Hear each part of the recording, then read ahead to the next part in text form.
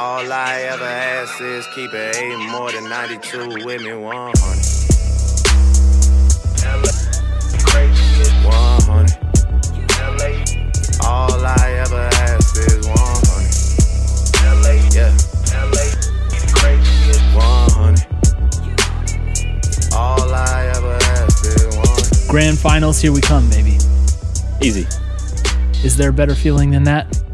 Yes, winning. We will soon experience that feeling for the second time in a row. Oh, okay. Spoiler alert, Cole. The Prophet Cole segment is early this week. I'm pulling no punches. Happy Easter, everyone.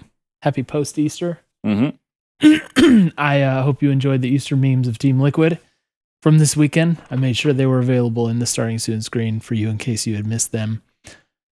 And Jordan, also in true Easter fashion, watching that series killed me and then gave me new life 3 games later.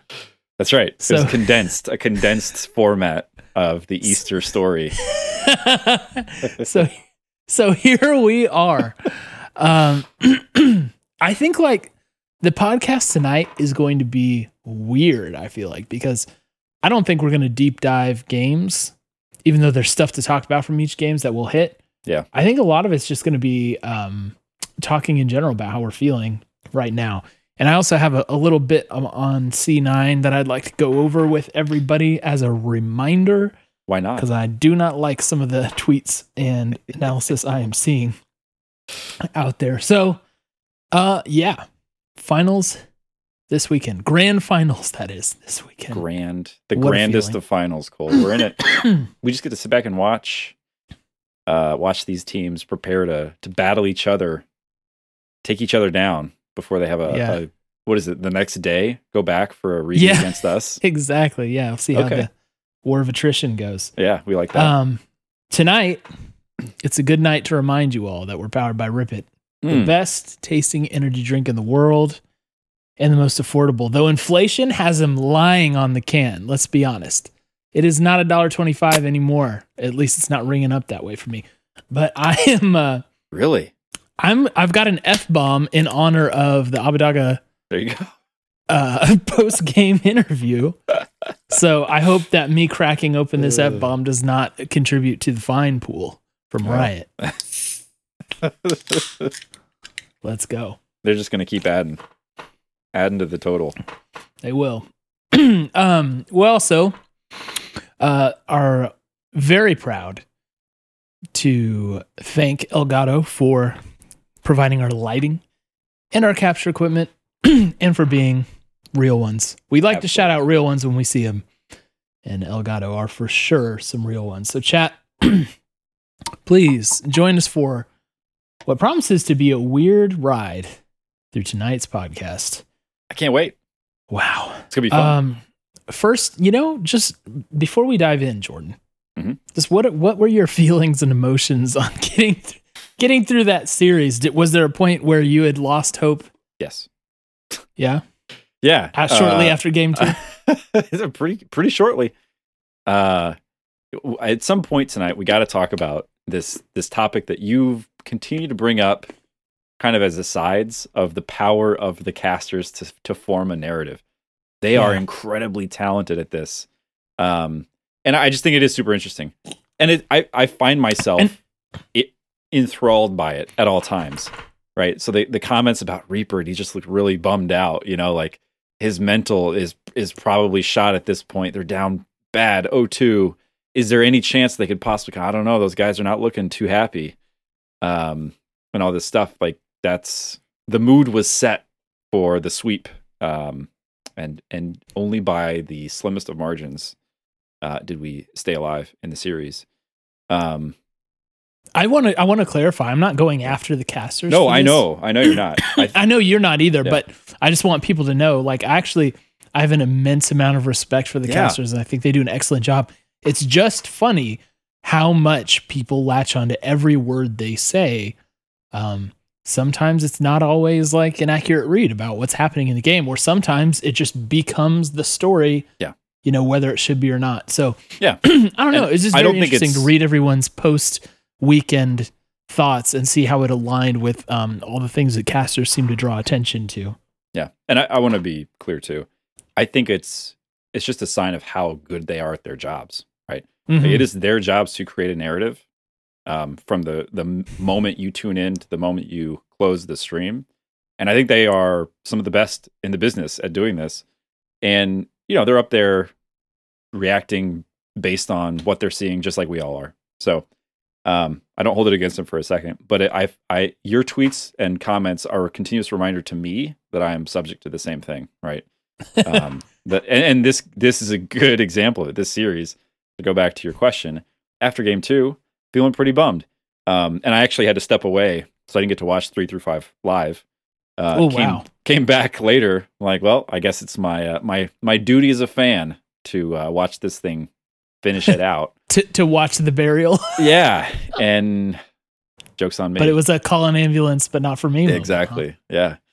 So yeah, I was pretty bummed out. Although, we talked before. We talked the week before, or 2 weeks before, whenever our last pod was, about the fact that losing this series wouldn't be, 1, a disaster, 2, mean that our whole season was a horrible disappointment. It wouldn't be the end of things. So this is really just a icing on the cake moment, I think, for me. Yeah. But kudos to us for also predicting the dub this weekend. We did. I think we both have 3-2? I had 3-2. Did you have 3-2 for your prediction? I think you did. We have been more aligned in our predictions as of late. But I have to say, I didn't think it would play out quite like that. I guess I expected it more to play out like an NBA Finals series. I don't know if you guys have really seen the wave of this, but it just feels like more often than not, NBA Finals teams are like, they trade smashes back and forth until elimination game. And then it gets very close. And that's kind of what I thought we would get. Yeah. I thought we'd get oh, it's working or it's not working. Like FF go next at 15. Yeah. And then come back and smash the next round. But I did not think it was going to be too absolute. We lost in under 23 minutes in the first game. Honestly, pretty hard to do. And with the current state of the game. Isn't that faster than we lost to IG and Worlds in 2018 or Fnatic, whoever it was? Feel pretty confident about that. Yeah, it was not close. This was basically 2 different series. One that we lost horribly and one that we won. As closer said, right? Very we won convincingly. 3-0. Yeah. Yeah. But yeah, it was just it was a curb stomp by Team Liquid early. Mm-hmm. I will say I kind of agree actually with what Closer was saying, because I don't know about you, but I felt like for the first 2 games I didn't even really recognize the team.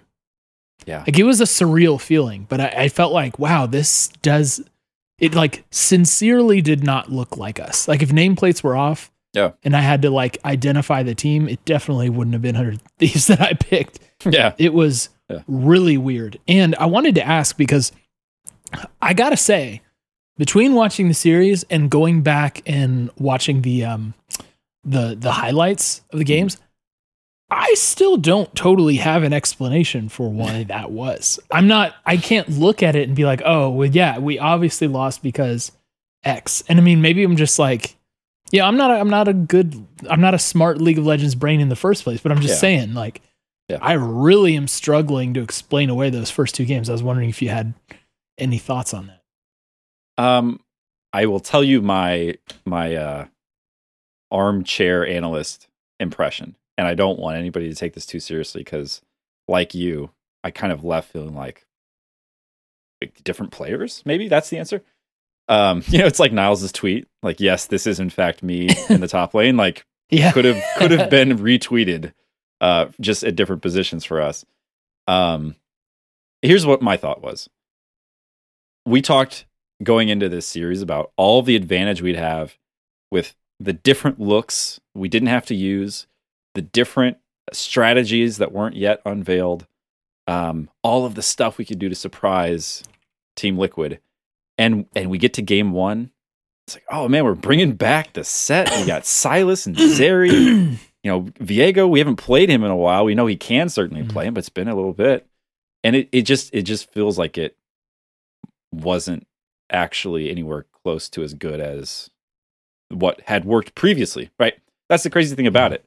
We knew we had a working strategy against C9, and it wasn't close. Right.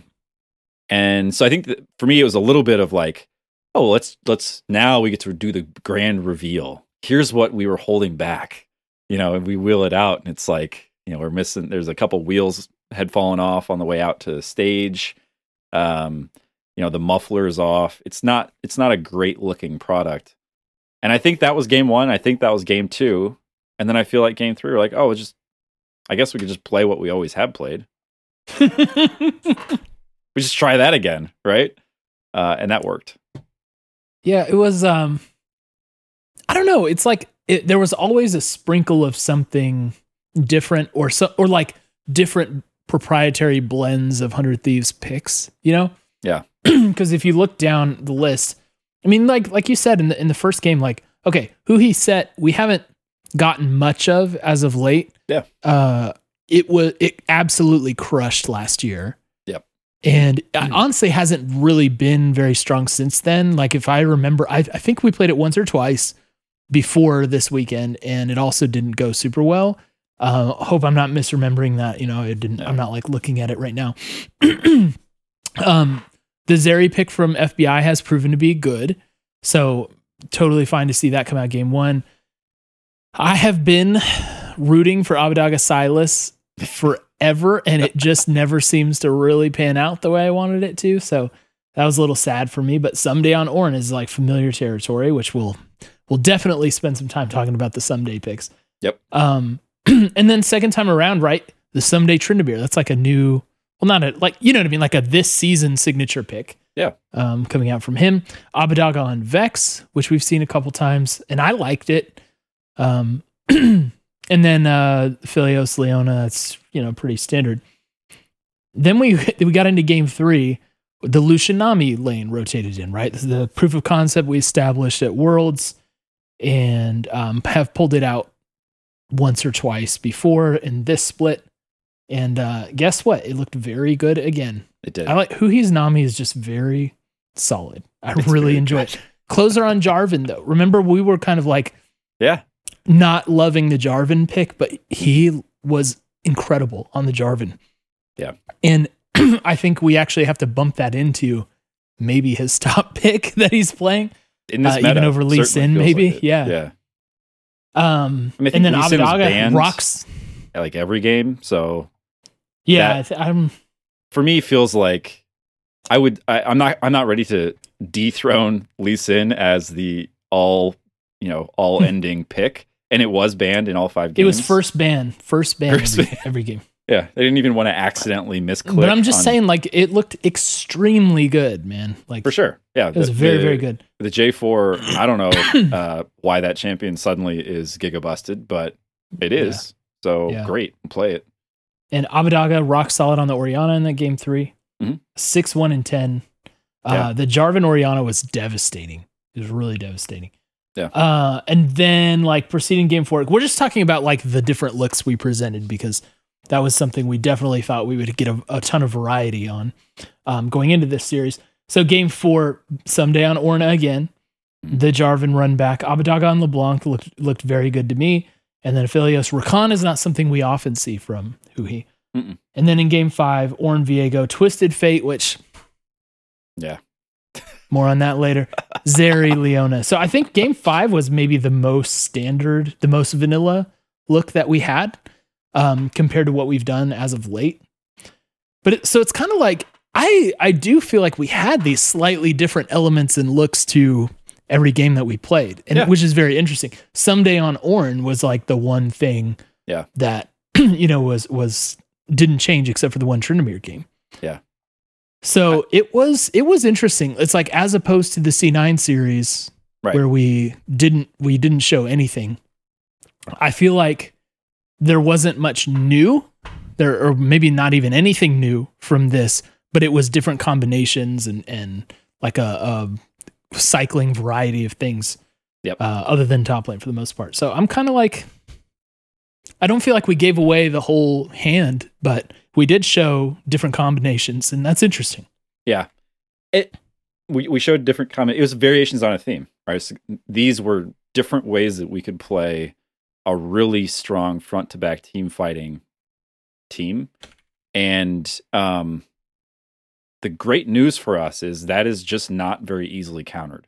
Yeah. It turns out that being able to contest objectives in a very convincing way is a good thing to be able to have in the current state of the game.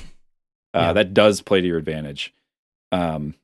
So I think if you're going to show that anything is one, like, let's say that we just had a ton of success with the Tryndamere, right? Or like a really strong split pushing comp. I think that's an easier thing to prepare against in the next series, right? It's like, well, how can we answer that? It's kind of like Summit, and we might talk about this more. But if you're a team who has one look, Summit talk is coming. Oh, trust good. me. If you're a team that has is one really effective look, it's like, well, you play Malphite, and we'll defeat this guy so soundly that he loses the next 15 games he plays, and that's kind of what's happened. So, but like, how do you? He's not joking. what's the shortcut to beat a front to back? I mean, look, this is a rhetorical question. I know that there are things you can do, but it's not as easy, especially if you can do variations on the theme, right? So it's like, okay, well, you want to play this answer. We're going to throw in this different look, this version of it that is nuanced in a way that will make it harder for you to pull that off. And I think that's what we saw, right? Eventually TL quite wised up and started to just try to beat us at that game. And brought out like a TF, brought out some other things that just made it harder for them to do that. So I'm feeling good about what we saw, because I think it reinforces what we've been good at when we've been at our best. Yeah. This obviously goes better when you are able to win all the games that you do this on, right? But I do feel like showing a bunch of different combinations of stuff and reminding the other teams of what picks we have, it's going to make draft hard to prep for them. Exactly. Yeah. So, that's hopefully a good thing. Like I said, it's more effective when you're winning with those picks. But even like, the lost Tryndamere game, the Tryndamere was definitely strong. It definitely was the carry hope of the team, and something that I still think you have to account for. For sure. Because no matter how many times Azale tries to claim on stream that the team never wins with Someday on Tryndamere, well, sometimes Kobe's there to contradict it because Kobe casted those games.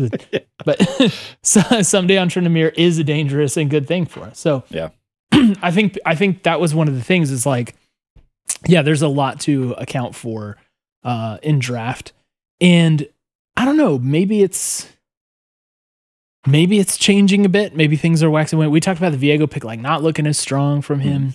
Well, I think there are other factors that go into that for sure, but we don't need to litigate that now. But the point is, look, there's it's not going to be straightforward. Like, they banned Lee Sin first ban every game and still lost, So you can't just target in a very obvious way. Yeah. So, we're not a Lee Sin team, And I would argue we're also not an Ornn team, right? You're going to ban Ornn against us. Like, I think there are so many different things. Someday has played Tryndamere and Ornn basically for the last couple of series. Don't forget that he can essentially play everything else, and he can do it well enough. Like, the teams. Well, hold it. We're gonna have a more extended, protracted conversation about that. So keep that fire burning for later. I'll keep it ready. But going back to what we were originally talking about when we got off on this conversation, is just like, I don't know. I mean, Pop Smithy said in chat that they didn't get to play their customary warm-up game against 100 Next before they went on stage. But it just looked different. And I'm not sure I can point to a reason why. And maybe it was just playing a little sleepy or whatever. But I'm glad we woke up on time. Mm-hmm. Because, that could have gone very, like the resulting analysis and projections that come out of losing that series 3-0 are they put us in way different plane of existence, especially with the respect that we're given from other people, which, at this point, it's probably just provably good for us to be viewed as the underdogs, but whatever. One of the big themes, especially that came through with the listener questions and listener takes. A lot of people had a variation on this. We're just talking about like how much TL threw, and so much of the post series tweets and Reddit was about the drafts, especially in games 3 and 4 out of Team Liquid. Yeah. How much are we buying this? And in what ways? Like, were they just instant draft losses from Team Liquid or what? I mean, that's not how I read it, you know? That feels very, again, it's like, well, why not it's so easy. Why not just do X, Y, or Z things? Why not just draft a better team? I mean, what game 4 specifically? Yeah, okay. They did the double marksman thing. It hasn't worked as well for them this split, but they also got Ari, which I think Bjergsen has been basically unbeatable on. So they did things in the same way that for games 1 and 2, we did things that didn't work as well. I don't know. It feels too simple to just say that a team with a losing draft or a team that loses with a draft that is not, standard, it's all to blame on the draft. I think that is a little bit overdone. Like if you look at our games 1 and 2, I wouldn't say, well, we lost it in draft, right? I'd say we had a strategic... Played like doo-doo. We what? I said we played like doo-doo. Yeah, exactly. And so it's easy to look back and say, what were they thinking with that draft? It's like, well, they thought they could win, one. That's why they did it. What I think we found is these looks from TL, we were able to counter. So you got to give credit to the people who are playing against the draft. There are versions of this game where they beat us and people say this is a draft, whoever at TL that's come up with this is a draft god. We need to, quick build the Reddit shrine to them so that we can try to channel this energy into NA's world performance. This is back where like the caster power comes in, because like think about the game 3 Graves pick when the casters were like, oh, like definitely this is going to be Aatrox, Yeah. Whippo will just play Aatrox again and he'll dominate just like he did in game 1. And then he doesn't pick Aatrox, and everyone's like, oh, that's the most troll thing in the world. Blah. It's like, oh, he picks Aatrox, he wins. Like, okay. Yeah. I mean, he did destroy in the game 1, so cool. But like, I don't know that changes everything. And like the gold lead, I think like when you have a draft loss, a lot of the times the gold lead tells the story because you either just lose, just straight up lose, or like the scaling is very obvious. So just like you have like a rainbow basically on the gold lead. Right. And it wasn't like that, in game 4 at least. Game 3 was pretty much a wire to wire for Team Liquid. I mean, we were very even with them through the first 15 minutes, and then after that it spiraled out of control. But game 4 is just like kind of just push and pull back and forth. I don't really know. The one thing I will say, because I don't think like, for instance, the Whippo Graves was necessarily like a troll pick that lost in the game. I do think the core JJ picks were a little weird. Yeah. So bringing out the Soraka obviously did not work. Though it looked in lane early, it looked like it was going to just completely destroy us. Yeah. But after that, it didn't matter. Like he was tossing out those ults during the fights, and it was like, didn't notice it. Okay, let me hit him 1 or 2 more times. Like the ults did nothing. Yep. And it just seemed like a not core JJ kind of pick. Yeah. So I get it if you want to come with that angle. I truly thought that pick was weird.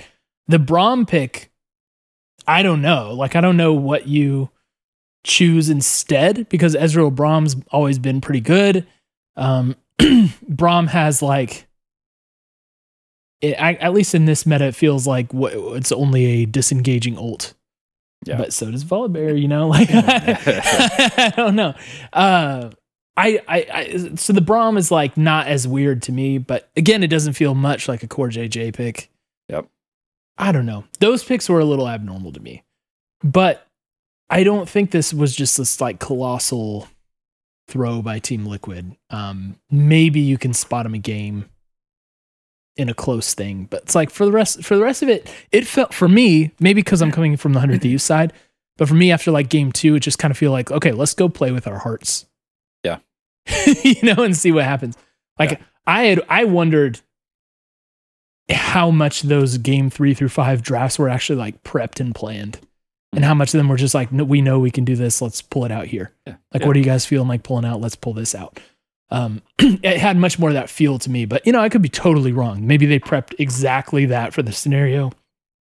I don't know, but it just felt like, let's play with our heart and go try and win. Yeah. And it does feel to me like, if you think about what comps you are the most comfortable with, they're going to be comps that look a lot like this.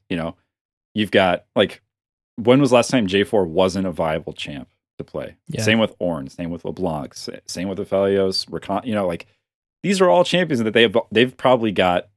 They're my guess is they're right in the middle of their most played competitive champs.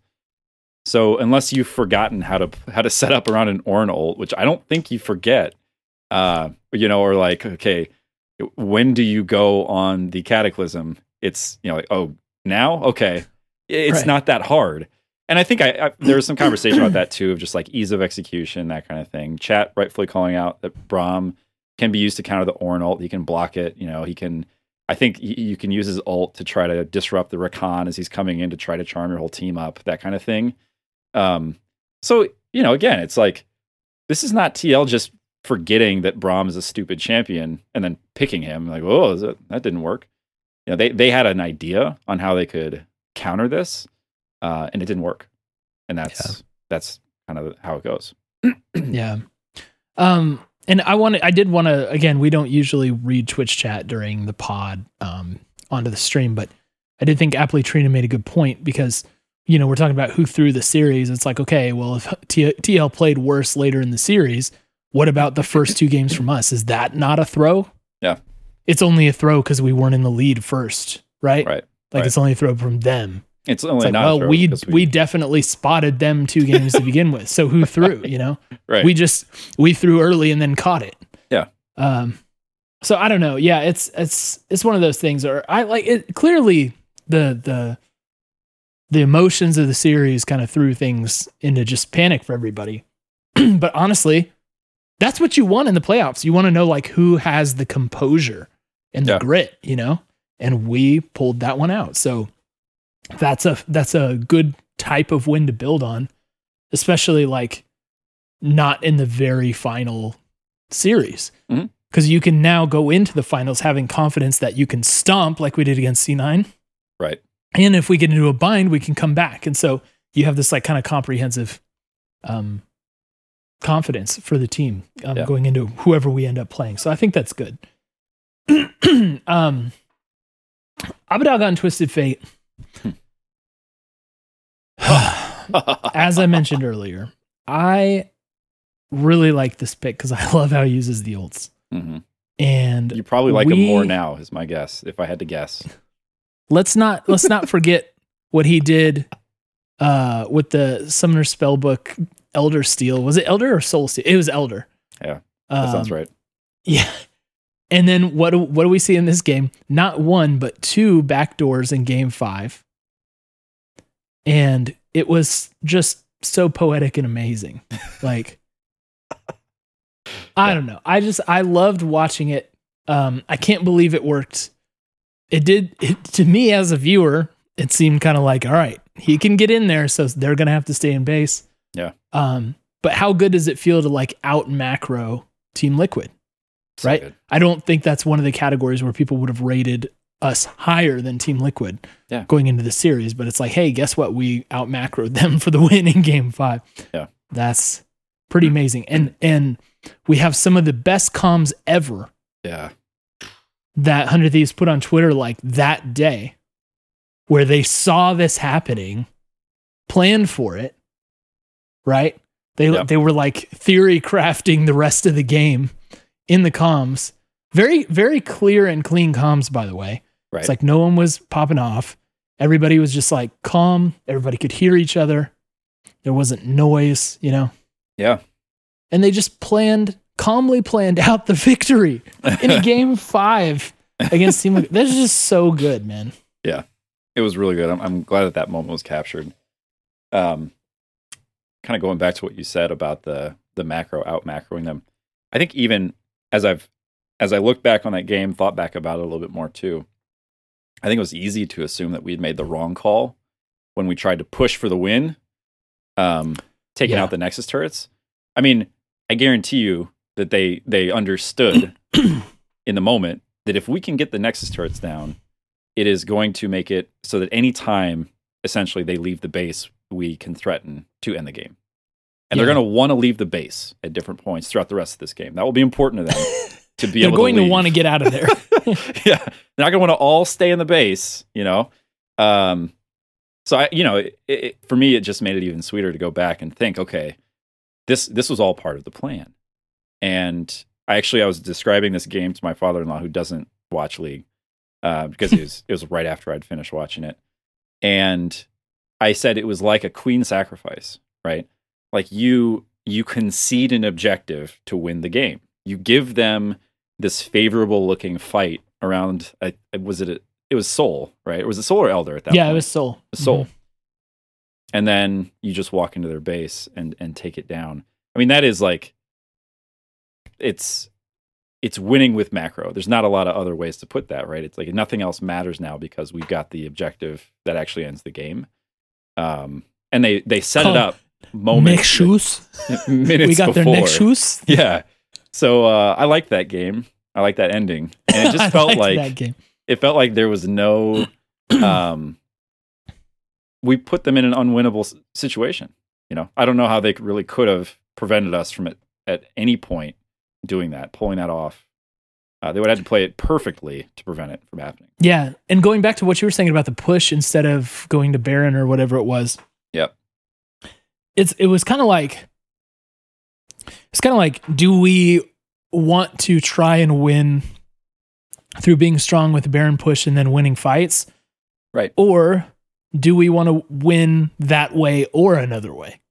Yeah. I think that was the call. It was like, let's open up another door to victory.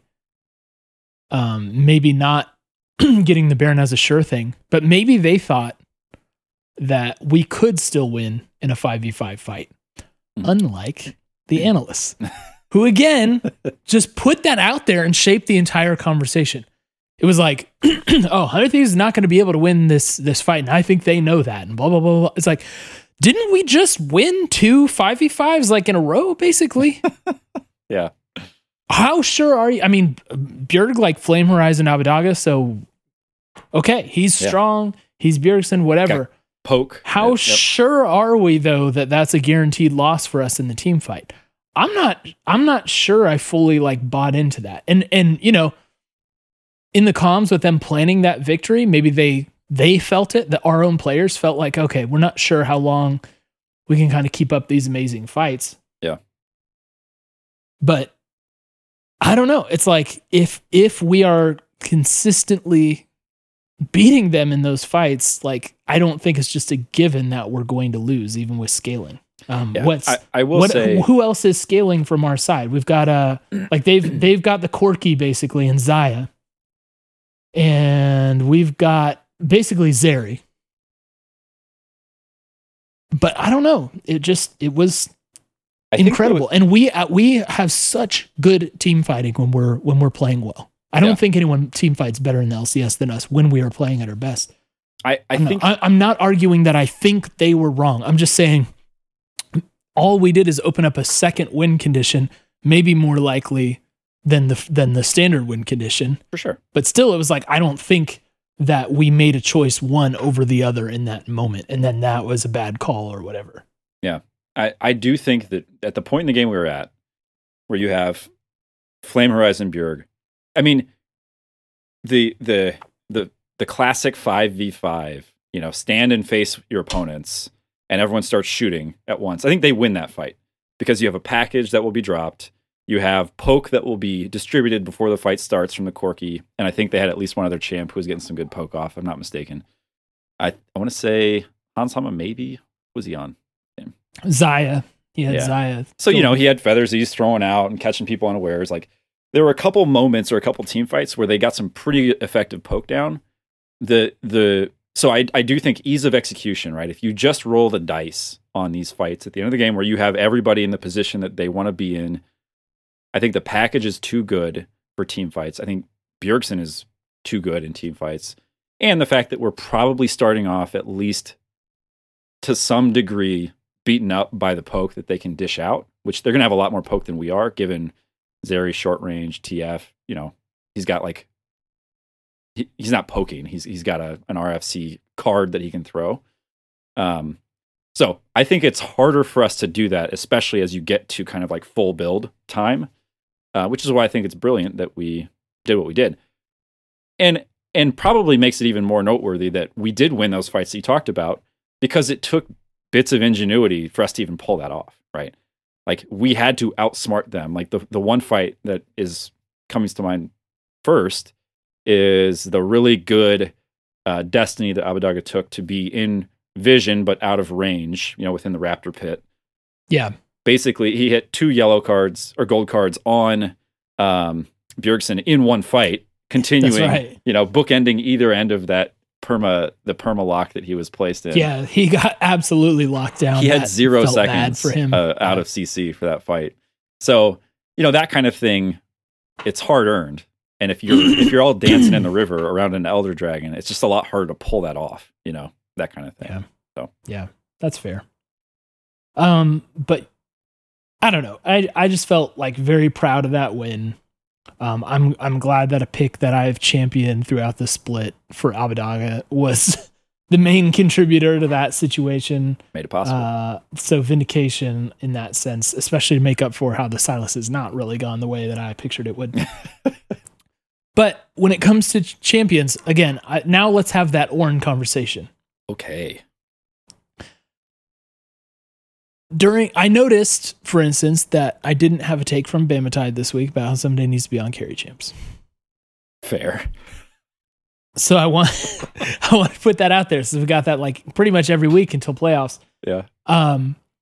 But I think what Raz said on JLXP was very true, because he was saying it's like, yeah, Someday's not playing Ornn because Someday can only play Ornn and he needs to be on that champ. He's playing Ornn because it's OP. Yeah. And he can play it, and he can play other things too. But if they're going to give him that champion, he's going to keep using it, and that was kind of Raz's take. And that's definitely where we are with this champion. Like, this is definitely not the first season that Ornn has been in this state, Yeah. And oops, Ornn's back. It's very strong again. And for a while we were kind of the only ones who really knew it. Yeah. But now the problem is everyone knows it. There is not a single soul who's going to, not be aware of this. So the first point that I just, that's just quickly, right, is Someday's not playing that because it's a crutch. Yeah. Yeah. He's saying it's because it's a very great champion and right. is an excellent way for us to win. Yeah. So the other point, though, is that I'm not sure he's going to get to play it again. Is Ornn high enough that it will be banned out? I don't know. Maybe teams will bet that it is a crutch, that we do need to have him on a champion like that and ban it out, or that they'll play it. If we're on red side, maybe they first pick Ornn or something. I don't know how many first pick Ornns there are. Mm-hmm. It's just like, I'm sitting here wondering if we're going to be able to repeat this. Right. If getting him this champion is even going to be possible. And that may be problematic for us.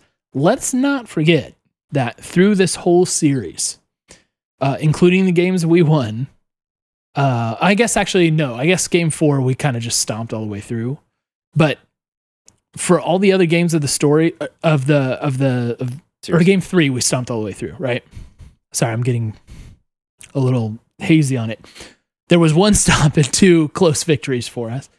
The point is, we often had either even gold or gold deficit for much of these games.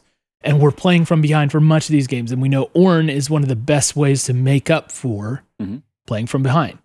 Bjergsen was outlaning Abadaga pretty thoroughly. Is it going to be problematic if we don't get the Ornn? Is the gold lead going to be too big for us to overcome? Are we going to be able to find a way to lane and get the gold? Does this fill you with fear? Excuse me. I want to say no, and I don't. Maybe it's just because I'm an optimist. But let me unpack it a little bit. So we talked about how Ornn is not a crutch. Ornn is very good. Can do a lot of different things. can get solo kills in lane, which she did a couple times, which was fun. I like that. Has incredibly tanky, tons of ability to evade ganks, gives his opponents better items, can shop from lane. He got a lot of stuff going on. Someday is not. I have always said that Someday is a good team fighter. And I don't think it's because he plays a specific champion that is a good team fighting champion. I think it's because he's good at it, right? So I think even if you ban the Ornn away from him, it's kind of like the Lee Sin conversation. Closer's a good enough player. You can ban Lee Sin. You don't have to worry about Lee Sin, but it doesn't mean you get to not worry about Closer. He's still good. And I think the same thing is true for Someday. And I think there are enough different tanky team fighting champions in the top lane that we're going to have other options,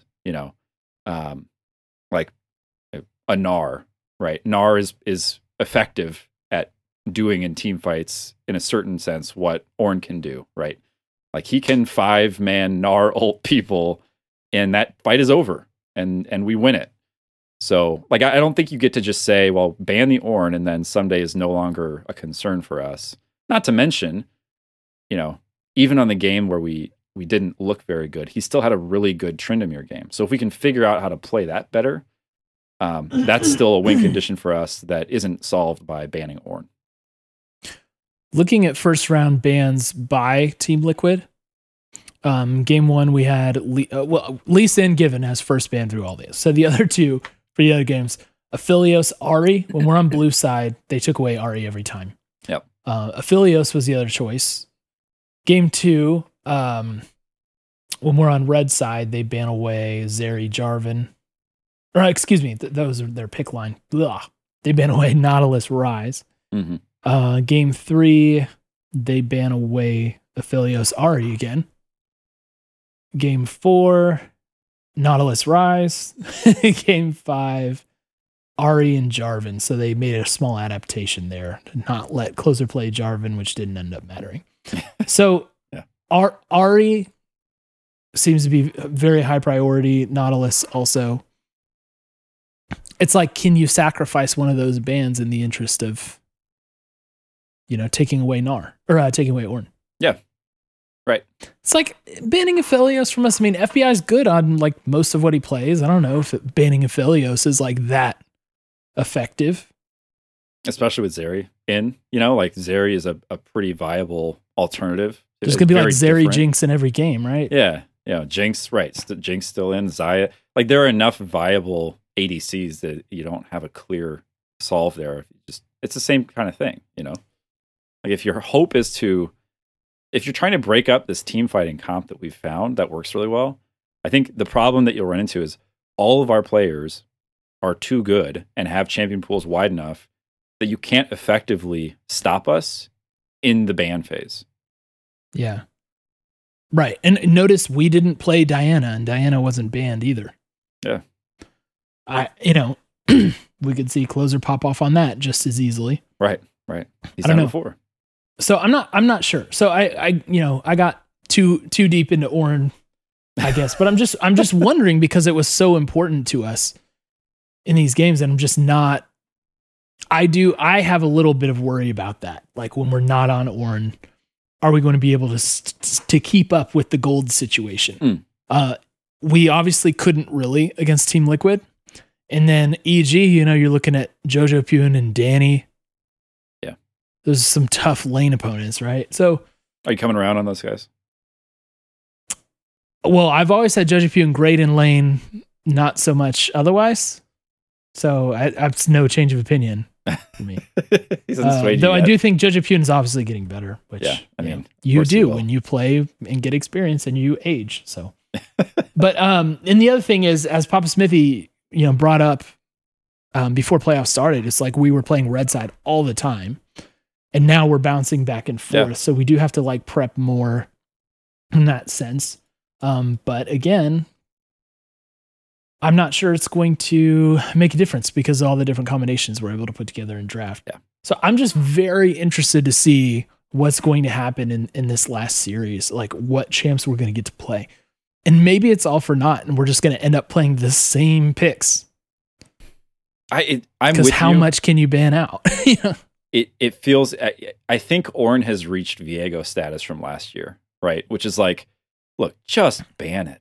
You're just going to have to ban it. And maybe it's not the right strategic move, but I think, because if you continue to lose to it, the regret factor just starts to pile up.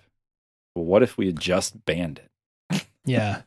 And you know what the parallel here is, to go even further and to segue into our next discussion here.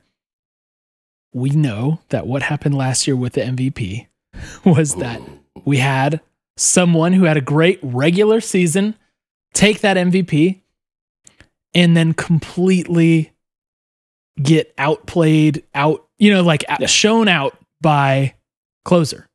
Mhm. And Viego was the signature pick that did that. And what do we have this year?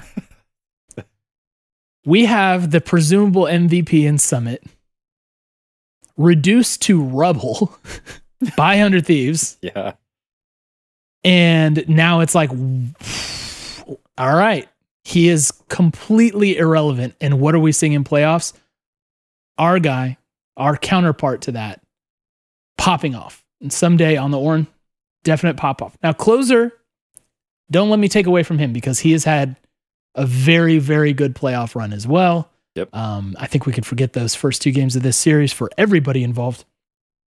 But someday also just showing in playoff form, maybe more deserving. Yeah. Than the presumable MVP, which I guess we find out this week, right? We find out like just before finals. I don't know when the announcement is, but gotta be soon. But everyone seems to know, right, that it's Summit. So I was thinking, and I tweeted this, has there ever been a single player in LCS that's been more dismantled than Summit? Remember what the conversation was before we played them. It was like, Summit is the best. Yeah. And it's not close, right? Mhm. And then we gave the blueprint to everybody. Yeah. It's like, hey, let's attack their strength and neutralize it. Yeah. And his KDA since that game Oh, do you know is it? insanely bad. Well, I mean, we went over it on the podcast against us, just again in those 4 games. Mm. And it was what? It was like 2 and 23 and 5 or something. Yeah, it's worse now than it was then. It is insane the way that, it's just, he's just irrelevant now. Mhm. Right. Well, I would and so say we're going worse to give than that. this It has become the primary the point exploit. of failure. Yeah. So it's like, well, this MVP is going to feel really weird when he gets it, Yeah. Who could have predicted that? Mm. I don't. So yeah, I'm not sure I've seen a collapse from a player like that in my time watching LCS. Chat, if you guys can think of anybody, that would be really interesting to hear. But the answer is no for the years that we've been watching. There isn't Yeah. anybody, but maybe before 2018, right? Like that's possible.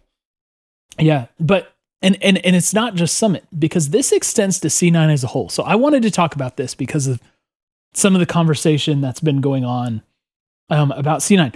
In fact, not to bring up JLXP again, but JLXP is my favorite League of Legends podcast, so that's why I often talk about it. And I want to say that too because I'm going to criticize a bit here, but I have nothing but respect for them, and I love that podcast.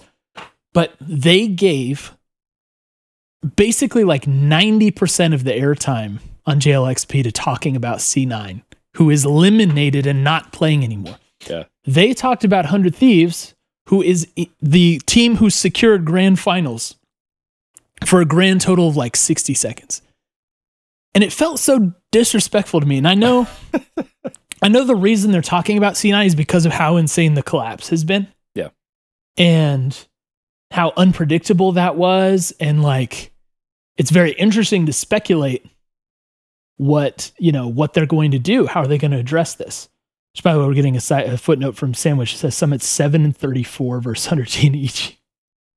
Wow, that's very bad. So that's really bad. That is really bad. So yes, that's interesting. But why not in the moment talk about the team that has proven to be the boogeyman for them? Because I got news for you. It's us. So I pulled some of the narrative just to go over on the podcast. So here's some things to think about. Okay. The question, did they collapse? Was it that, LS left and, once he left, they just couldn't play the same way because it was designed by LS for LS, and that's that. Yeah. When LS left, they got significantly better at League of Legends. Weird. Right? In fact, let me pull this up on Leaguepedia because they, sorry, 1 second. I want to pull up their match history. I think they were 3-1 or maybe 2-2 at the start. Let's see. Yeah, they're good. They were 3-1. So they won 3 out of their first 5 games. I guess you have to take it weekend by weekend because the weeks 1 and 2 were where they had LS. Yeah. They beat Golden Guardians. Doesn't really matter. They beat EG. Good win. They lost to Team Liquid, expected, and they beat Immortals. Okay. Mm-hmm. Then LS thing happened. Yep.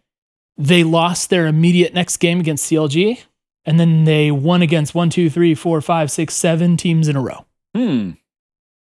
Okay. Now, that's a pretty good streak. Don't let me get ahead of myself. I am not saying that losing LS was a good thing for them. And I'm not saying that you instantly see the result, because I think with these things, they tend to kind of crumble over time because you're playing in a different system. But it's like they played better when he left. They really did. And everything was humming, and no one had any concerns about Cloud9 except how quickly will they win. Yeah. Right? Best team. They were the best team in the LCS. Yeah, that's right. Now, and then TSM pulled out that miracle win against them. Whatever. And then they rattled off some more wins. And then they played us. And we had enough. So let's see.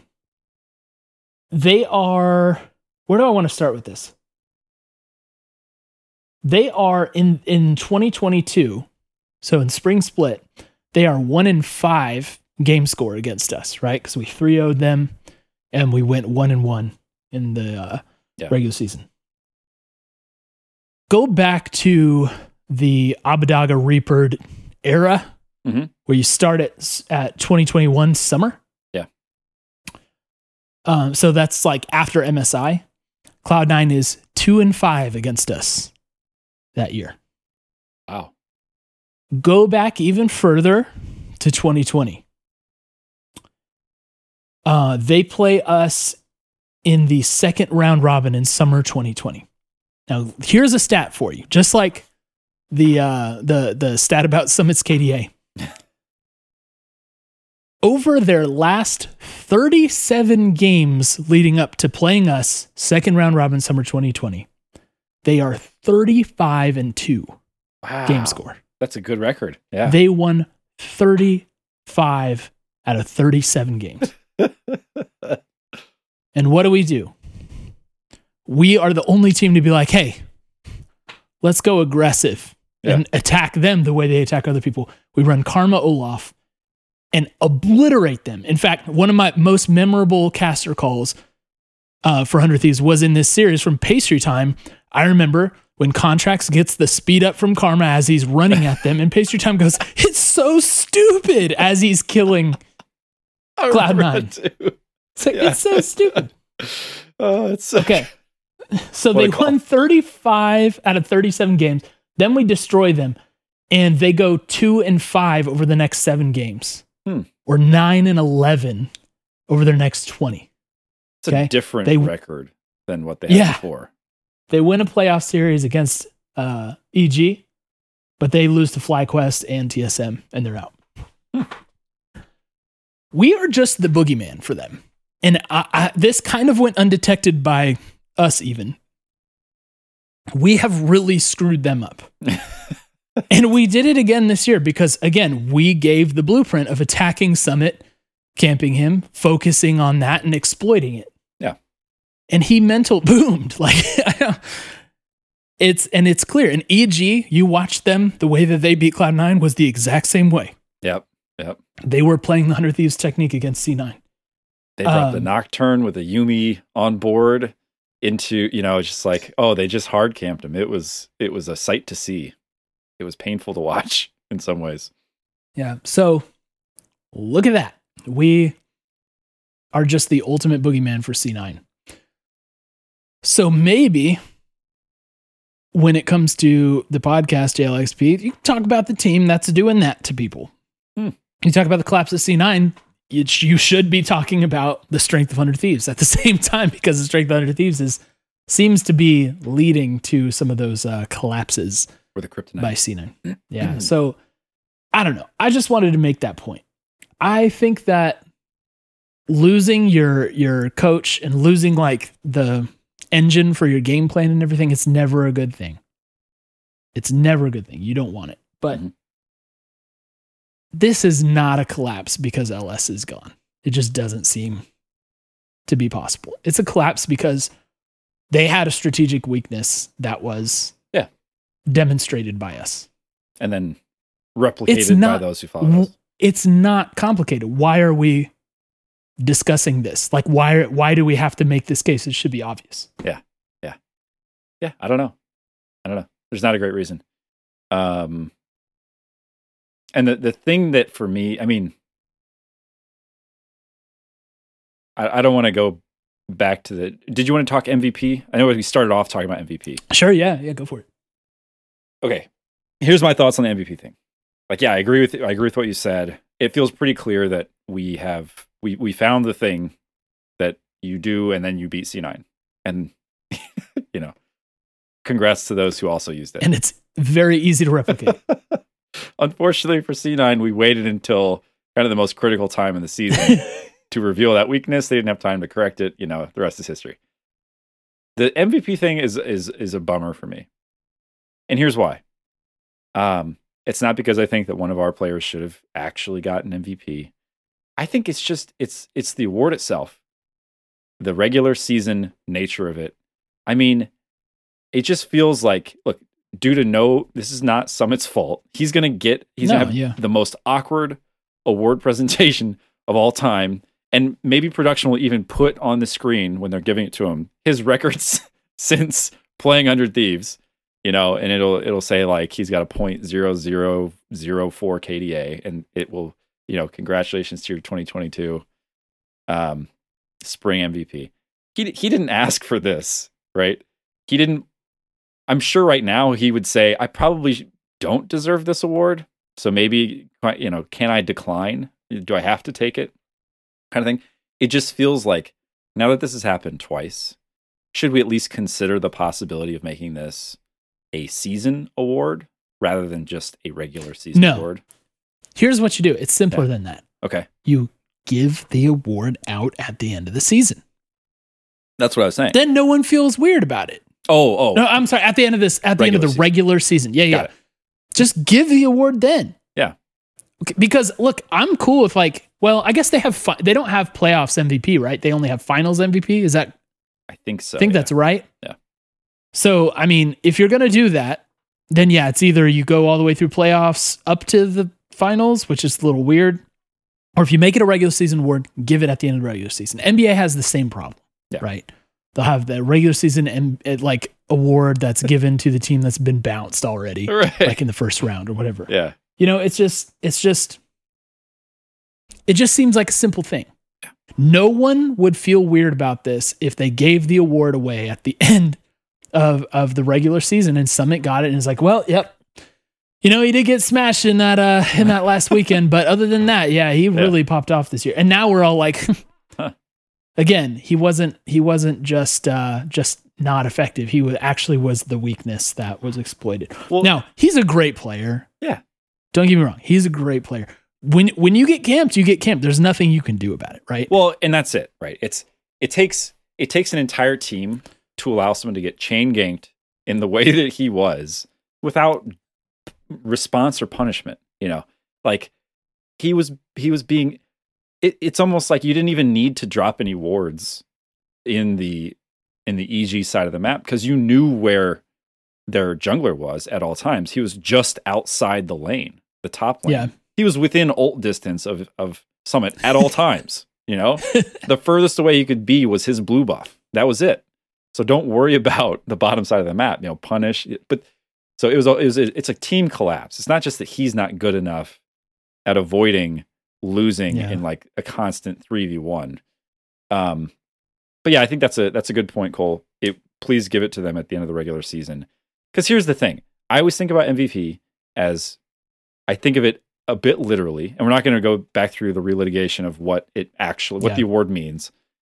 But it's hard to make the argument that you possess the most valuable player in the league if you exit before, like, if you finish below third place. That means there are 3 other teams whose pieces have got them more value. They're still playing. So for me, that just feels weird to say, yeah, most valuable player in the league, you know, got him a 4th place finish. Oh, cool. Okay, that's pretty valuable. Yeah. You know, what does that get you? Yep, different philosophies, man. It gets you a whole roster scramble, is what it gets you. It does. It will be the outcome. So, goofy. Yeah, honestly, like, you know, just as a final note on this, it's like if I was C9, I'd just keep him because I think he's still a really good player. You just learn to play when he's focused. Yeah, you have the talent elsewhere. Why not? Put some more pieces around. Anyway. So we now have committed the JLXP sin of giving C9 too much airtime, but I just wanted to make that point. All right. We own C9 for now. And it's nice because for a while they owned the mess out of us. Yeah. Tables of turn. So talking about finals now, coming up this weekend. Prep is a weird thing, right? And again, more JLXP for you. They talked about how, you know, since teams are eliminated, there's basically no one to scrim. Yeah. In fact, Jat said that Santorin told him that when FlyQuest was the 1 seed, they didn't think they were going to be playing TSM in the final, and so they scrimmed TSM, and then it was like, oh, well, we taught them how to beat us doing that, right? So there's that. There's like the limited pool to play with. Thank goodness we have really good academy team and even really good amateur team. But at the same time, you also have the difficulty of not knowing who your opponent is. Yep. So usually, like in the FlyQuest example, there's a team that you think is a little more likely to make it and a team that's not. So maybe you wait your prep. Mm-hmm. Does it feel to you that it's like very close on which one of these teams could go through?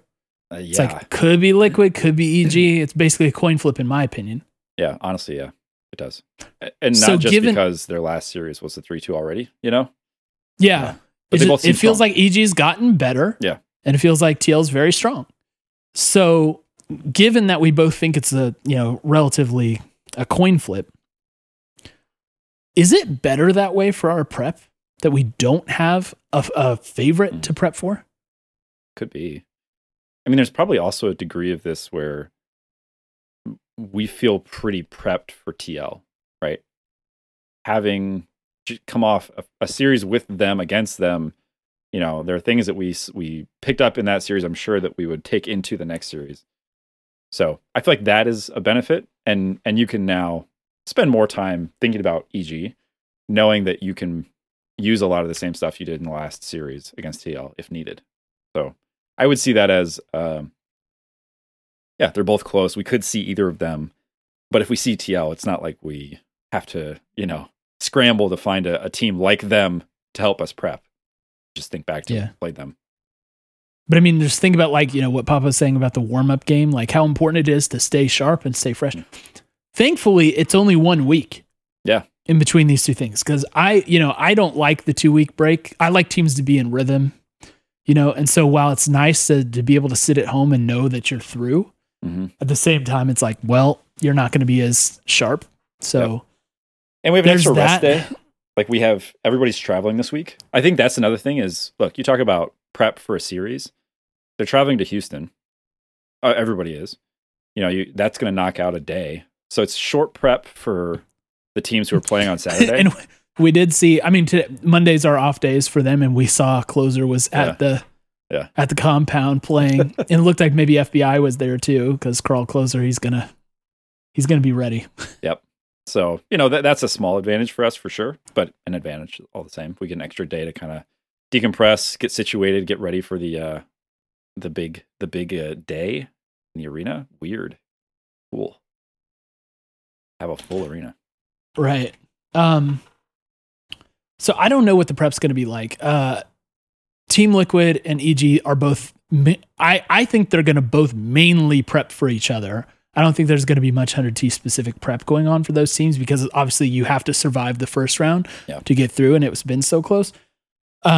So we're potentially going to come into a team that's maybe a little tired and not prepped for us in either scenario, which is favorable. But again, it's just like, I hope we can still show up sharp and ready to go. I wish that we could hear exactly like what the scrim plans are and everything. I wish I could know that just to, make a more informed prediction about what's going to happen. But yeah, I don't know, man. The one thing, well, actually, I'll save that for predictions. Let's do listener takes because we got a bunch. Yeah, and then we'll do predictions for this weekend. Yeah. And some of this stuff we've already kind of hit. So as we go through, we may speed through some of the takes that have to do with stuff we've already gone over. Speaking of prep, Sen says, really hoping we prep for not repeating the mistakes from game 1 and 2. Good to see the team regain and by the way, Sen, if you want to elaborate on those mistakes in the chat, please let me know because again, I don't know what happened other than us playing like doo-doo. Good to see the team regain confidence and do better drafts. Also, I wonder how different game 3 and 4 would be if TL didn't troll draft. Told you. Looks like we took advantage of a poor draft. Can't get complacent. So, yeah, I don't feel so strongly about the troll draft. Yeah. But you could turn around and ask the same question about us not trolling games 1 and 2. So I think it evens out, and I'm happy that we big brained him. JC 101 has a take. Big surprise. Yeah. Shocker. He says, Fuego take, we face EG. I think Picante take was the last week take. Yeah. Yep. So now we're in Fuego up. take. We face EG in finals as our reverse sweep has tilted Santorin into next year. And actually he tweeted me that screenshot that Mark Z took showing Santorin out in the, like the little like picnic area, the like cafeteria, outdoor cafeteria area where the teams talk. And they had that picture of Santorin after game 4 or whatever. I thought it was after game 2. Oh, was it after game 2? I didn't know it. Yeah. But either way, he's using that as evidence. Did we tilt Santorin into next year, Jordan? He's taking summer off. There's no coming back from this. I don't know. I don't feel like I don't know. I don't feel like Santorin was like the reason. I was just saying, do we see him next year? No, I think look, I think if TL loses this next series against EG, it's not going to be because of a similar thing against like the C9 effect. I think that EG is just good enough to beat them. So I think it's entirely possible that we won't see them, but it would be, kudos to EG for making it to finals if that's what does play out. Yep. Knox from Flight Check says, something I really liked seeing was the whole squad coming onto stage 4 to 5 minutes after Team Liquid was already in their seats going into game 3. Taking the time for yourself to figure out the situation. puts the power into your hands in more than one way. Now, I missed this because I was watching VODs, and so I was just stepping through the games or whatever. I didn't know that we had done that. Mm-hmm. I don't know what the etiquette is either for Riot, and yeah, did we miss it? Was that technically not good of us to do? But at the same time, yeah, I think we have the best team staff in the LCS. Yep. I think we have adults in the room who can calmly talk through what's happening. And to match that ability, they also have big brains. And then we have very passionate leadership, especially from closer, right? As like the heart of the team. Yep. And you combine that with a very even veteran presence from Someday. Like, yeah, I totally agree with this. Yeah. Like, I feel like, I mean, that's why game 1 and 2 was so weird, that we didn't seem like kind of ready or whatever. But I have confidence in our playoff leadership and demeanor. Yeah. You know, I feel like we ramp up like crazy, right. And we deserve credit for that. I mean, let's not forget, this is the same team that barely beat Dead FM and then came back to pull off a signature win later in that same tournament, right? So they've shown that they've got mental resilience. The coaching staff clearly provides a ton of that. I think it's actually worth pointing out too, like there's a lot of conversation about mental and how teams are doing and are we resilient and all this stuff. And I think a lot of times when you see, like, we used to have Master Roshi and he would do like, that would be a very visible contribution that he made. And I think that oftentimes coaches don't get that same level of appreciation because it's not their sole focus, right? Like, people look at the coaches for draft and what's your strategy. But to do a mental reset like this is like, they have to get credit for that too. So I want to make sure we don't skip that just because they don't have like a, whatever you want to, whatever title you want to put on that, the person who does specifically that. It's pretty clear that somebody within the staff is contributing that a ton. Yeah. And I literally don't know if it's possible to upgrade that staff. Like, you'd have a really hard time convincing me that you can upgrade that staff. I love the staff that we have in place, and just at all levels of the program. So, Chandler Grote wrote, I love what Raz said about Someday playing Ornn. Again, not out of necessity for the team, but as an option. His trend was one of the best parts of that game, too. And that versatility is what's going to make us back-to-back champs. So a championship prediction from Chandler Grote. We obviously agree with the content of that. Here's what I was alluding to with the Ornn thing and with what happens if and all this stuff.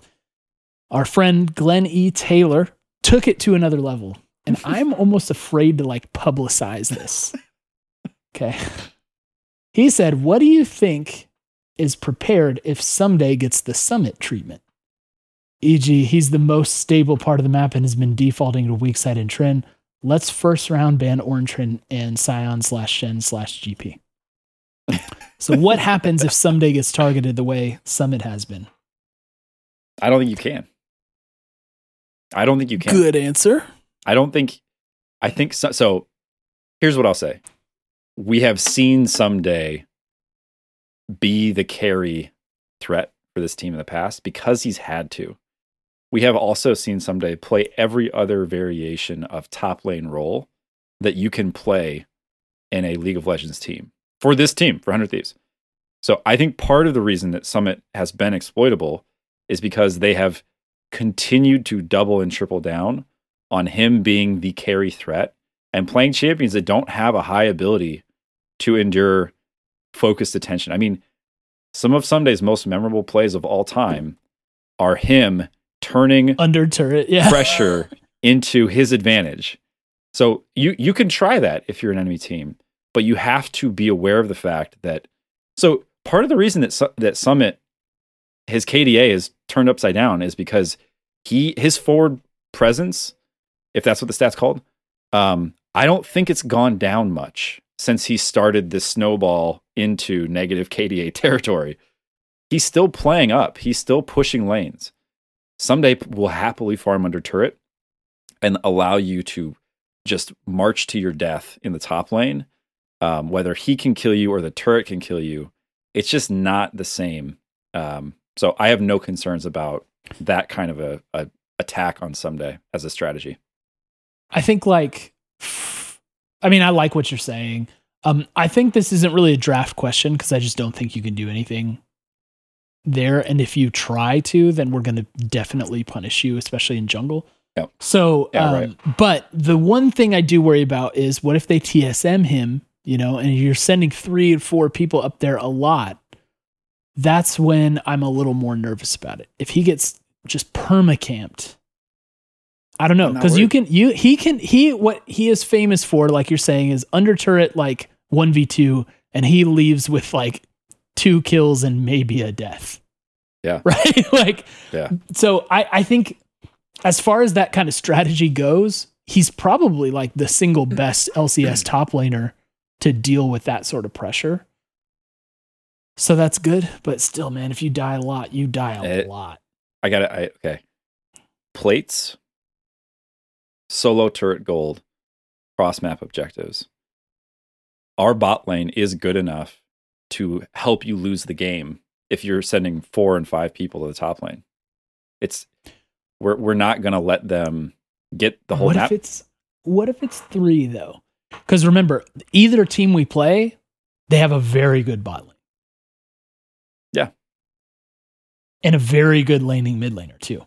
I think if they start sending 3 up, and we'll have to just see how this plays out. If they start sending 3, if they get a push and roam mid plus jungler, I think they try that once. And then I think if they try it again, we just send we make sure that closer is ready to be there. And we've seen closer do that, right? He's had really good mirroring of gank attempts, like pathing correctly so that he can be around on the right timer. Like we've shown that pretty effectively. So I'm not super worried. Well, and if you're doing good work calming me down, but I gotta admit, I'm still a little nervous. Yeah. Okay, this next one, I love this take, and I kind of tossed out some of it already, but Gilda Nova says Viego is a trap pick for 100 Thieves. Closer needs to be only on hard engaged champs and allow the other players to follow up. Wow. I think, as I mentioned, Viego is falling back in priority for him, and I think it's a little more effective at the moment for him to be setting up other players with either displacement of Lee Sin kick or the Jarvan Cataclysm or whatever wombo combo set up in that fashion. Mm-hmm. Diana would be, virtually the same thing. Closer Viego last year was the thing, right? But I'm putting it down a few spots, I think, in priority for him as to what I would like to see him play. Maybe he'll bust it out in grand finals just like he did against Team Liquid last year. Yeah. We'll see.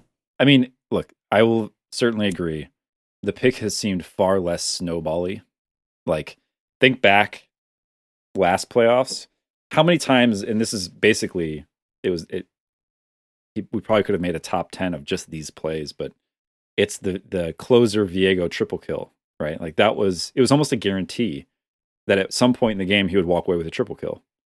And he would get 1 reset, and then he would get 2 other people just walking to their doom as he just jumped around the fight and took him out. So it feels a lot less able to do that. I don't know if it's just that they've balanced the champ in ways that make his it less resets don't heal you 50% like they used to or whatever it was. So, and I don't follow patch notes close enough to say if or when that's happened that they've significantly changed it, but it certainly feels less inevitable that he's going to leave the game with at least 1 triple kill. Yep. Tatted Sparrow, the quick one from Tatted Sparrow, who says someday should change his name to April 16th because that's when he became the best top laner in NA. Oh, that's a good take. I really like that take. Though I do think the original goal was best in the world, right? I think so. But I love that. Nice one from Tatted Sparrow. Nick Moore asked a very cool question.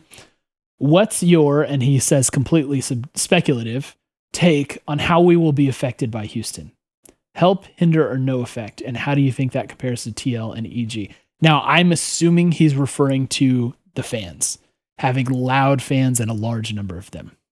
Yeah. So how are we affected by that? Do you want to start or do you want me to? You go first. Okay, so size of fan base. We're definitely way bigger than EG. And I think we're bigger than Team Liquid for LCS. You really do? I think so, because like a lot of the TL fandom seem to be tied to like players, and Bjergsen's there, so that's like pretty big. I guess Bwipo and Core have big fan bases too, but I don't know. I think like we have a very powerful fan base. So even if say Team Liquid has more fans there than us, I don't know. But the thing is, we have very like passionate, emotional players on the team. And just like imagine Closer in a stadium. Yeah. This dude is like the only concern I have is if he gets like overloaded with energy. Like he goes so insane that his brain bursts or something. Because I just feel like he's got to be the single most like hot-blooded player for this sort of thing. I think crowd getting Closer going is going to be incredible. And I think he's going to thrive off of that. I think FBI will thrive off of that too. I think Someday plays good all the time. And I don't think he's very like into that aspect of it. I don't know about Abadaga. Mm-hmm. His post-game interviews make me think that, he might thrive off of the fans. But I'm not quite sure on that. Now, when it comes to the other teams, TL and EG, I think EG has some nerve potential because of the youth, the youths on that team. And who knows, like it could go really well for them, or it could be nerve-wracking to be in that new situation. So I think they're kind of volatile on that. And Team Liquid, I think, is the kind of team that will play the same. Right. I don't think they'll thrive off of it. I feel like we are the team that will draw on that energy more than anyone else. Yep. That feels right.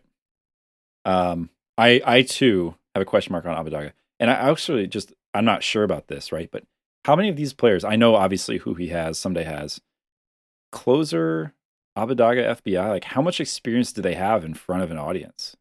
You know? Big ones, I don't think they really do have it. Yeah, because of COVID, right? Just like the bulk of their career where they'd be in these really high stakes, high pressure matches in front of a full arena and not just like an LCS crowd. That's going to be different. So, yeah. And, I think with Abadaga, if he has a couple of rough games, I think those nerves get amplified. If you make a play that is doo-doo, and then you can hear the crowd roaring for the guy who's opposite you, right? Like it gets that much harder, I think, to shake that mental place that you can get into where you're down in a game.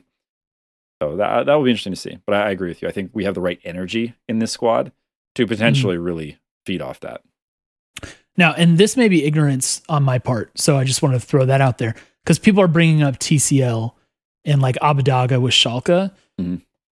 I'm not sure they obviously have like a lot of like fans from those, but I don't know how big the audiences were in person and how big the venues were that they're playing in. Right. I am not sure about that. And the World's experience, there was no fans. You know what I mean? So I don't think it's really the same. Knox is saying TCL had like a massive stadium, so that's good. Well, that only like plays into what we're saying. So yeah, good. But yeah, NRG is a big arena. It's a big stadium. It's not full, right? They're not doing full wraparound. No, I no. It's almost certainly not. Yeah, but they're gonna have a lot of people there. So I don't know. I think the crux of the thing is we are going to benefit of it. I believe. Yep. So, Karlski01 asks, how many finals/championships do you think you need to be achieved? So do you think you need to have, I guess, to truly be considered a top org? Still seems like so many, quote, experts don't give this team the respect it deserves. So I think that when we're talking about our team in particular, people look at the players more than the org. And I think the reason why they've picked other teams above us is because of like the nameplates. Mhm. You know what I mean? If you listen to the way they talk about these matchups before they happen, they seem to dwell on like the amount of talent, like those imports that they had and all that stuff. It's where it's like some of these other teams have higher pedigree players than ours. Yeah. So I think it's more that than like the org level respect. I will say, like, obviously we're respected as an org because we were a new team that got the job done, and we've been heralded for that. And we obviously have like a very huge following and whatever. But at the same time, I think Karlski's point is still kind of real. I think it's only recently that people have started to consider us as like, yeah, you kind of always have to account for 100 Thieves. Mm-hmm. So I'm not sure there's really a number because, I mean, we have almost gotten to that perennial spot with just 2 finals appearances and 1 title, right? Yep. I think if we win, it's almost like we have to do better at Worlds to improve our standing. It's almost like if we get out of groups at Worlds, then people are going to like ratchet us up even more. But I don't feel super disrespected on an org level. I think it's usually like people are taking their players over our players. Though I think Team Liquid does have like an org halo around them for people. I think like the legend of how Team Liquid plays sometimes elevates them in like the analyst picks and stuff. Yeah, I'll give a slightly different answer, which is I think that so take TSM, right? Horrible performance, didn't even make playoffs, worst year ever. People will still believe in them soon. You know, they will bounce back really quickly where people are going to place them highly in power rankings. They're going to assume that they're going to be back in playoffs, that they're going to be competing for world spots, and it won't be long, right? It's not going to be, now if they continue to play as poorly as they have, sure, that'll take more time for them to come back from. But assuming that they are going to make moves and, you know, do things, they're not just going to send out the same roster to get 8th place again or whatever, people will be back on that bandwagon. I think it has to do with how much you're spending. And you look at orgs like TL, like C9, like TSM, they are bringing in players like Bwipo. They're bringing in really big names of that people associate with world-class talent. We don't have that, right? We don't have the Perks signing. We don't have the Bwipo signing, the core JJ. Some days too far in the past for people to think of him that exactly. way. So none of those things make our team less good, obviously, because we won a title with the same roster that we are now back in grand finals with. I think that people just look at this and say, well, these orgs are going to splash the cash. So even if their current roster is not great, I have confidence that they're going to find a way to become and remain relevant. So TSM had a bad split. Okay. They're going to blow up their roster. They're going to sign huge names whenever they get a chance to, and they're going to be back in the conversation because TSM, that's what TSM does. They've got crypto cash. You know, they're going to do whatever. They're going to spend whatever it takes. Reggie's going to sell his house. You know, whatever needs to happen, they're going to be back. The coach might pocket a few. Yeah, he'll take he'll take his realtor fees. Oh, you know, that was ridiculous. Sorry, so I shouldn't have said that. All of that to say, I don't know. I think it's less about how many finals we make. I think it's for the fandom to assume that we're going to be relevant forever. I think you have to spend irresponsibly. And I don't know that we're going to do that. I honestly don't. So you have to spend irresponsibly. It's kind of true. Yeah. But we are willing to spend responsibly. We have been historically willing to do that. So we definitely pay for the talent. Yeah. But the question that I have is, you know, at some point this roster won't be the best in the LCS. Who knows when, right? But at some point we won't be. And I think if we make what feels like a responsible decision in who we bring in to regain our best in LCS status, I think we should be prepared for people to say, Hoodie Org back to it. Look who they signed. They think this is going to put them back in the number 1 spot. Forget about it. We're just going to go right back to that place. Yeah. So I don't know. I think what happens is, you have the teams like, the perennials, definitely C9 and TSM, right? And then TL got there with the big, checkbook and the where they win 4 in a row, 4 NA titles in a row or something. So they got there and they have that. It almost feels like you can't just match, but you have to outdo to be considered in that tier. It's like you have to outdo those teams in some respect just to be seen on as the same level as them, which is wrong. Yeah. But I think that's the way it is. Cause look at when's the last time outside of 100 Talk that you heard anybody mention the fact that 100 Thieves beat EDG in a game that mattered to EDG in the year they won the world championship? Yeah.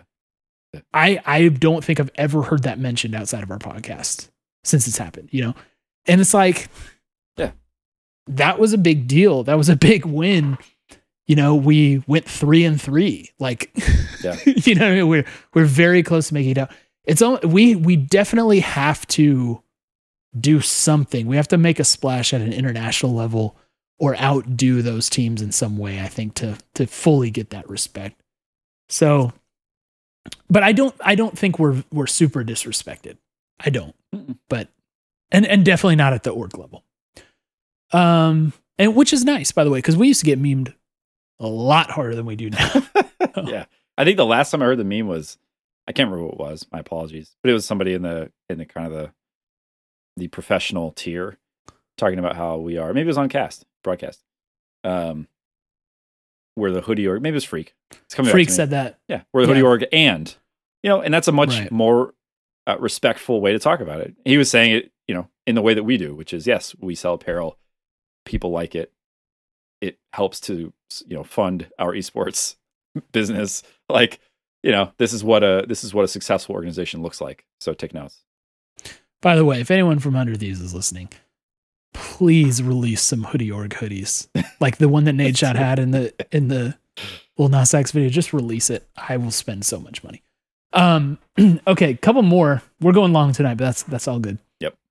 Oh My Josh 5 said, if you had to pick one, would you say the series was more of a 100T great comeback or a TL collapse? I lean more towards TL collapse due to that last team fight where they grouped with an open Nexus and an enemy TF. But side note, hope to see more Lucian Nami comps next series. I think we've kind of weighed in on this, that it was kind of equal throws. So the throws kind of cancel out and we outbrained them. Yeah. In the end, that's my take on it. I mean, for sure, they made a massive mistake in that situation. And had they not made that mistake at that time, they would have won in game 5. We also made some massive mistakes in game 1 and 2, who he just walked up and said, please kill me. And then FBI did later, there's stuff like that where you can't just go back and sift that out really. Both teams threw at different times, but we were the one who caught. And I already made this point, but we put them in a position in game 5 where, there was essentially no great play for them to make. They either continue to seed objectives by having one player float somewhere between base and objective, and then people just say, well, why didn't you challenge objectives? Or they challenge objectives full strength 5v5 and trust that they can back to base. So I get it, they didn't play it as well as they could have, but we put them in a really tough spot is my point. And that's not a throw, that's just us playing the game well. So I would lean towards I think we just made it hard for them to win, and then they didn't. Yep. One final take. Ethan King asks, has Abadaga once again become the difference maker for the team? Which is to say, whether we win or lose is down to his play. It certainly statistically looks like that's a huge factor. We've talked about the play of closer, especially on the Viego. It was pointed out by Twitch chat, and we agree that it's hard to be thriving as a jungler if your mid lane is collapsing. And Abadaga certainly has had collapse moments. Even in the playoffs, it was at game 1 that was really bad from him. Game 1 or 2. Yeah, 0-5-1 Silas in game 1. And then in game, which was 22 something. That's how long it gamed. And then 1-7-5 on the Vex. So he had a couple of rough goes of it. I'm not sure I think that it's a cause thing. But it is certainly a factor. I don't know. I don't know how to answer this. What do you think? Yeah, I mean, it's tough to say. I think, specifically the Vex, like even the Vex game that we all remember that we thought went really well, it wasn't a dominant game. Like I like the Vex for him. I'm just gonna put. I'm not saying I don't like it. I just think it's not like the crazy games he has tend to be more control mages. Like the games where he is a dominant carry threat from start to finish are Victor, are Azir, are Orianna in this series. The Vex game was decided by him because he found the exact perfect, ult over a wall that won us the team fight at the end of the game kind of thing. So I'm just not convinced yet that champ is one. Now, the question is he our win condition basically, like, or is he what decides it for us? I don't know. It's a good question. I wish I had a better answer. I don't know if it's because there are still games where it just feels like we're losing everywhere on the map. Yeah. And it's hard for me to put that on him where it's like bot lane is inting, it's so I don't know. I can't say it's him necessarily, but certainly there are games where he is less effective. By the way, I didn't realize this until now.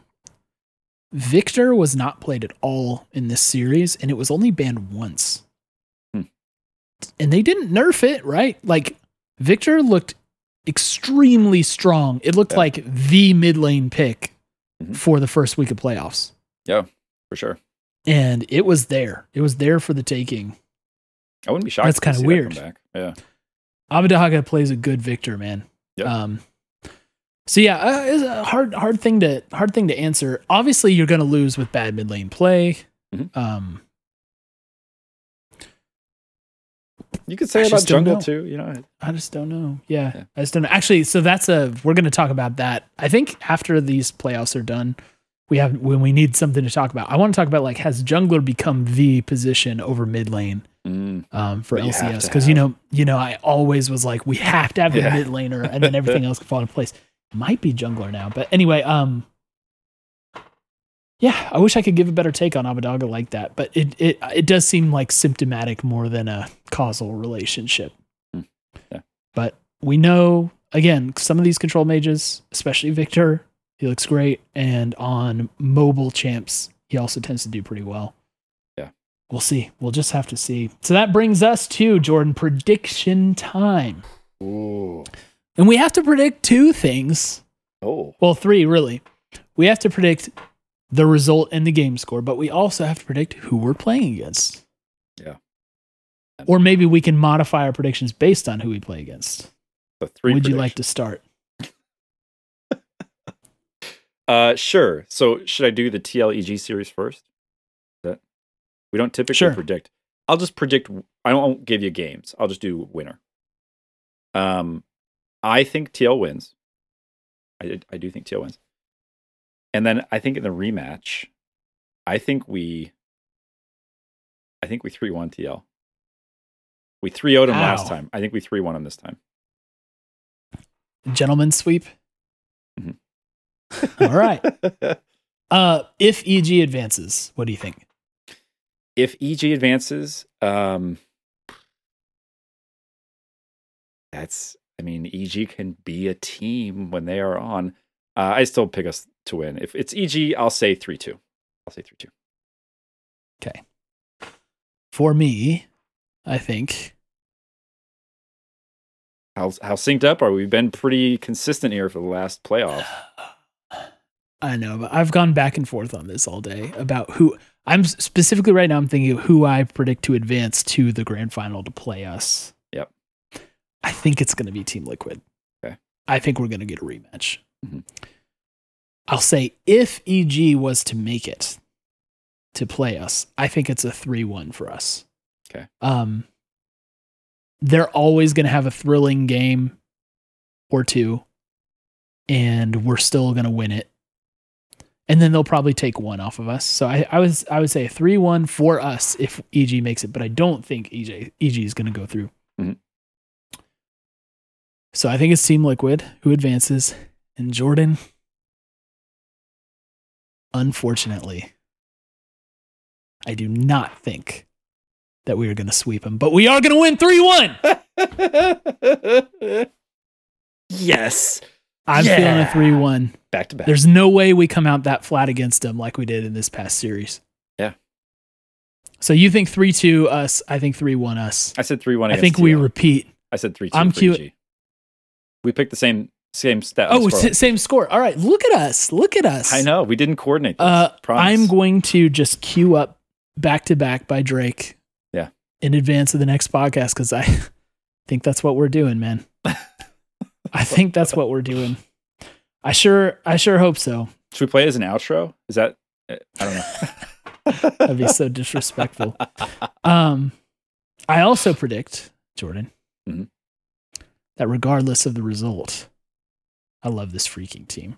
And I will continue to love this freaking team. And I don't want any roster changes. I don't want any changes. No matter how, if we get smacked so bad that it's embarrassing, I still don't care. And Yep. I love this group of guys. Agreed. What a team. I really do. Whew. Well, it's going to be really fun doing the pod next week when we're champions yet again and I going know. to MSI. It's going to be crazy. MSI. I can't believe it. Yeah, it's going to be nuts. Oh, man. I'm jittery just thinking about it. I know. And do you know what? There is a very high chance that I won't get to watch these. Oh, That I will actually be on the road. So I'll have to figure out something or like listen to it maybe or put your phone in a lockbox and yeah. do whatever you can. Have a family I member. don't think I can queue do up. that. I think I have to know live. I don't think I can You VOD couldn't squad VOD squad it. whether we won the whole thing. Like I just have to. Yeah. But and we're getting asked in the chat if we're going to Houston. It does not appear that we are going to Houston. I'm not going to totally rule it out for me because I could make like a last minute audible and just go. But I don't think That so. would be hashtag unfortunately. dad in Houston. I don't think I could pull the last minute audible. Yeah. If that were to be the route. Yeah. But So, and that's really sad. It would be very cool to be there, but yeah, I don't think it's gonna happen. And we opted out of that biggest fan contest for Under Thieves because it's obvious who that is, and we don't want to put them in that position. I don't think that's what they're after here. So we want to give the rest of the fan base a chance to really enjoy what we have enjoyed in the past. We've been to see the team live. We've been to the compound. It's Yeah. time to share the love. Somebody's going to get to go. It's going to be great. yeah, but we'll just put an asterisk next to the biggest fan. Yep. For whoever it is. Anyway, so for those who are going, because it looks like we've got a few people who are going, I hope you guys have a ton of fun. And I would love to see, pictures and video and stuff from that. So throw them up on the timeline and we can retweet some stuff and enjoy this by proxy. Yeah. So, Yep. And JC, thank you for bringing up a shout out to the Academy squad. So I did get to watch the Academy boys cooking this past week and making it all the way to the Proving Grounds final for the second time in a row and playing Team Liquid tightly. And it's too bad the result went the way it did, but I'm still proud of the run. Very proud of the run. Proud of the boys. And they said, was it on the dive? They talked about organizational supremacy for TL and Hunter Thieves. I think so. And that makes me really, really happy because, I think we're in such a good place with like the future with these teams. Agreed. Yep. I think the players got a bright future. Golden Glue, bright future. That dude's going to continue to get opportunities. You'll have to see it. Yeah, and I'm very glad for him. Like, I didn't, gotta be honest, like I didn't know how that hire would work. When it was made, I was kind of like, huh, okay. And that's fine. I don't have anything, there's nothing wrong with him. I like him. It's not a transition everyone can make.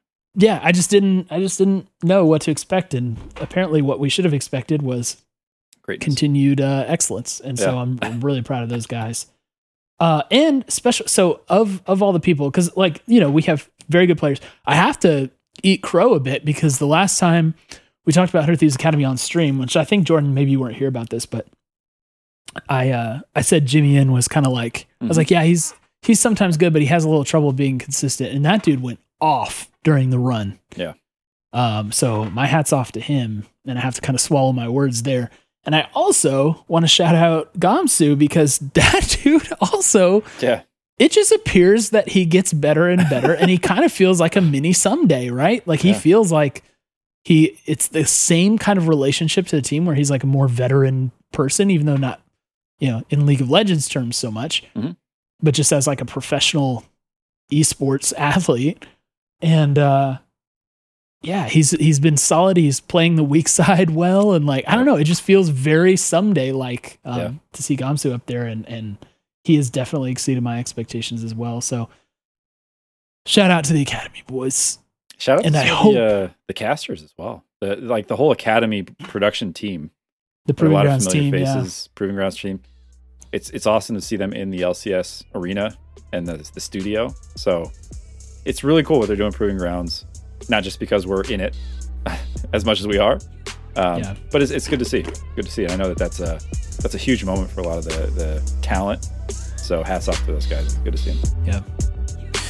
Alrighty. So that's going to do it for this extended edition of 100 Talk. We'll see you next week when we're champs. Everybody, as always, we love you and we miss you already. Take care. 100. 100. All I ever ask is 100. LA, yeah. LA, 100. All I ever ask is 100.